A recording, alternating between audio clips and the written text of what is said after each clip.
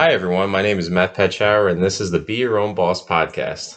One thing I think many of us struggle with at some point in our lives is how to source income. In this podcast, we will be interviewing small business owners who have creatively started their own small business. I know many of you have had an idea in your head at some point which you believe could be a great idea for a business. Here we speak about ways to create your own income by starting your own small business. Here with me today, I have my beautiful wife, Samantha, who did just that. Samantha runs a profitable, part-time pressed flower jewelry business named Max Meadow Creations.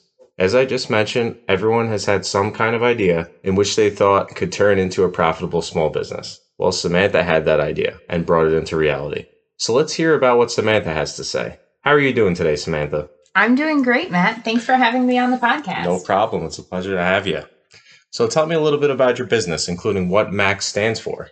So Max Meadow Creation is a pressed flower epoxy jewelry business. We press the flowers for up to 2 weeks until they're fully dry.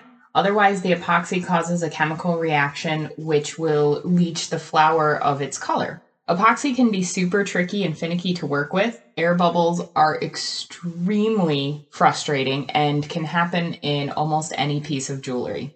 I really look to nature for inspiration. My products include necklaces, rings, earrings, coasters, wall decor, mirrors, and serving trays. I handpicked the colorful wildflowers that will become the jewelry and home decor. As for what Max stands for, back in 2018, Matt and I ended up buying a small homestead out in Remsen, New York. When we bought our house in 2018, Matt instantly knew that he wanted to start a garden. Everyone was really amazed at how serious he took his garden, and by 2019, he knew that he wanted to expand to do a market garden. The moment the 2019 season ended, he had begun planning for his garden in 2020, and that included naming our homestead. We didn't want our last name to be our farm name, and after tossing around a few ideas, Max just ended up fitting. So Max is an acronym of all of our first name. It's Matt, Andrew, Quinn, and Sam.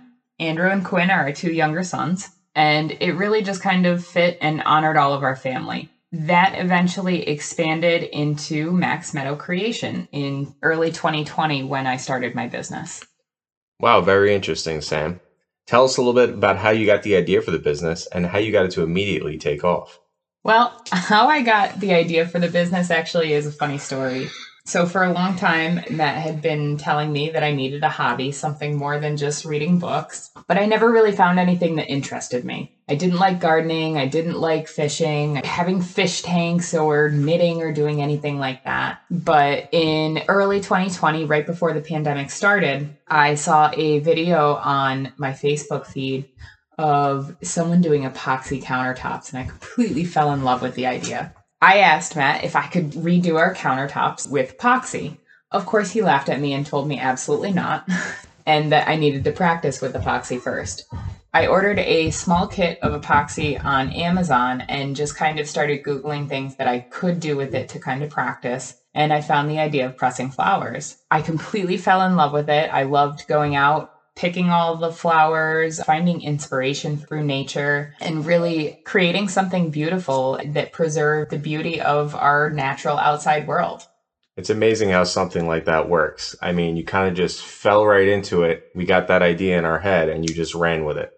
So it backs up my point and my introduction. When people get that idea in their head, instead of just letting it blow by them, they should go with it and see where it takes them. Very interesting. So tell me a little bit about the process of creating a piece of pressed flower jewelry. So the process of creating the jewelry can be actually pretty extensive. It can take a couple weeks really from start to finish. Once I find a flower that I can work with, I need to press it and make sure that it's completely dried and all the moisture is out of it. Because like I said in the beginning, if any moisture is in the flowers, it will leach of its color in the epoxy because of a chemical reaction that the epoxy will cause. So I really have to make sure that all of my flowers are 100% dried. From there, I have to use tweezers to make sure that I don't ruin flowers because they become very delicate once they're dried as well. A lot of different flours can be paper thin and they can fall apart, they can crumble, which would obviously ruin the piece of jewelry. I then mix the epoxy, and I have to have the epoxy at the right temperature to make sure that there's not too much humidity in my workspace, that the epoxy is a little bit warmer so that way it mixes properly and I get less air bubbles. Then I pour the epoxy over the pressed flour, and I have to make sure that there's no hidden air bubbles underneath the pressed flour either. Wow, that seems like quite the process. So, where can we purchase your items? So right now we have a very small Etsy shop. We are also at the Oneida County Public Market every Saturday, and we will be there until Christmas. We also are on Instagram and Facebook. You can find us by searching our name, Max Meadow Creations. We do also take custom orders. Thanks for sharing that, Samantha. All right, so that's going to be all the time we have for today. I really appreciate you coming on and giving us a little taste of your unique small business. Everybody, as Samantha stated, she's at the Oneida County Public Market every Saturday at 9 o'clock, and you can find her on Instagram, Etsy, and Facebook.